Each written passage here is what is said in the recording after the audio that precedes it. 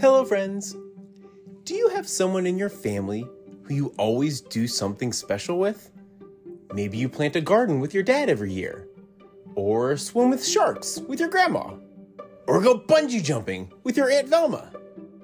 Well, in my family, there's definitely somebody like that, and all the kids will know who it is.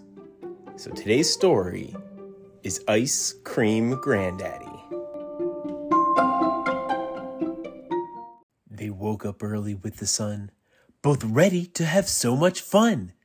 With lots of plans to run and play, it was a very special day.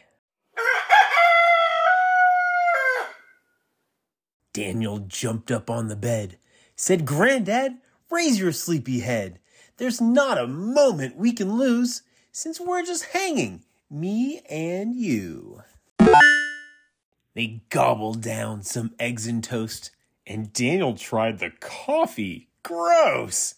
Then out the door they quickly flew to have some fun, just two cool dudes. First was Granddad's biggest wish, to hit the lake and catch some fish. They held the worms so long and fat, then cast a line and sat to chat.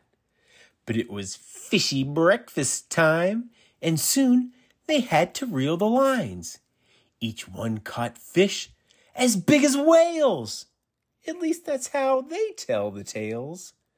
But after picks were quickly snapped, they wished them well and threw them back. Next they hiked all through the trees, spying butterflies and bees, picking flowers in the sun. "Daniel, you can't eat that one!"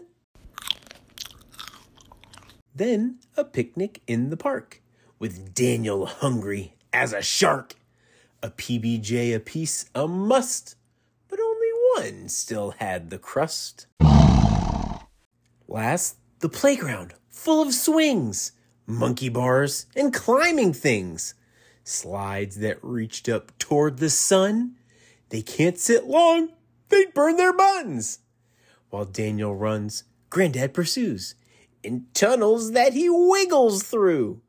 And though the day has been divine, they need to go. It's dinner time. Yeah!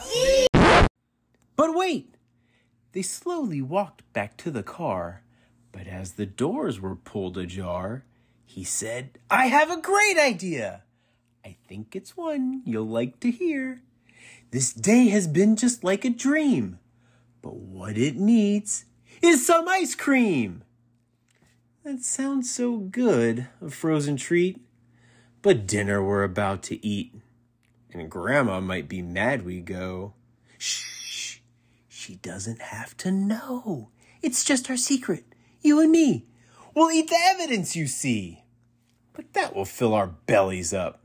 No, we'll just have a little cup. It feels a little sneaky still, but that would be part of the thrill. Sometimes it's fun to break a rule. I think you know what we must do. Then with those words, he cracked a grin, and they both knew he'd given in. "All right, Granddaddy, we can go get ice cream, but I'm still going to tell Grandma." Oh, thank you. Yeah!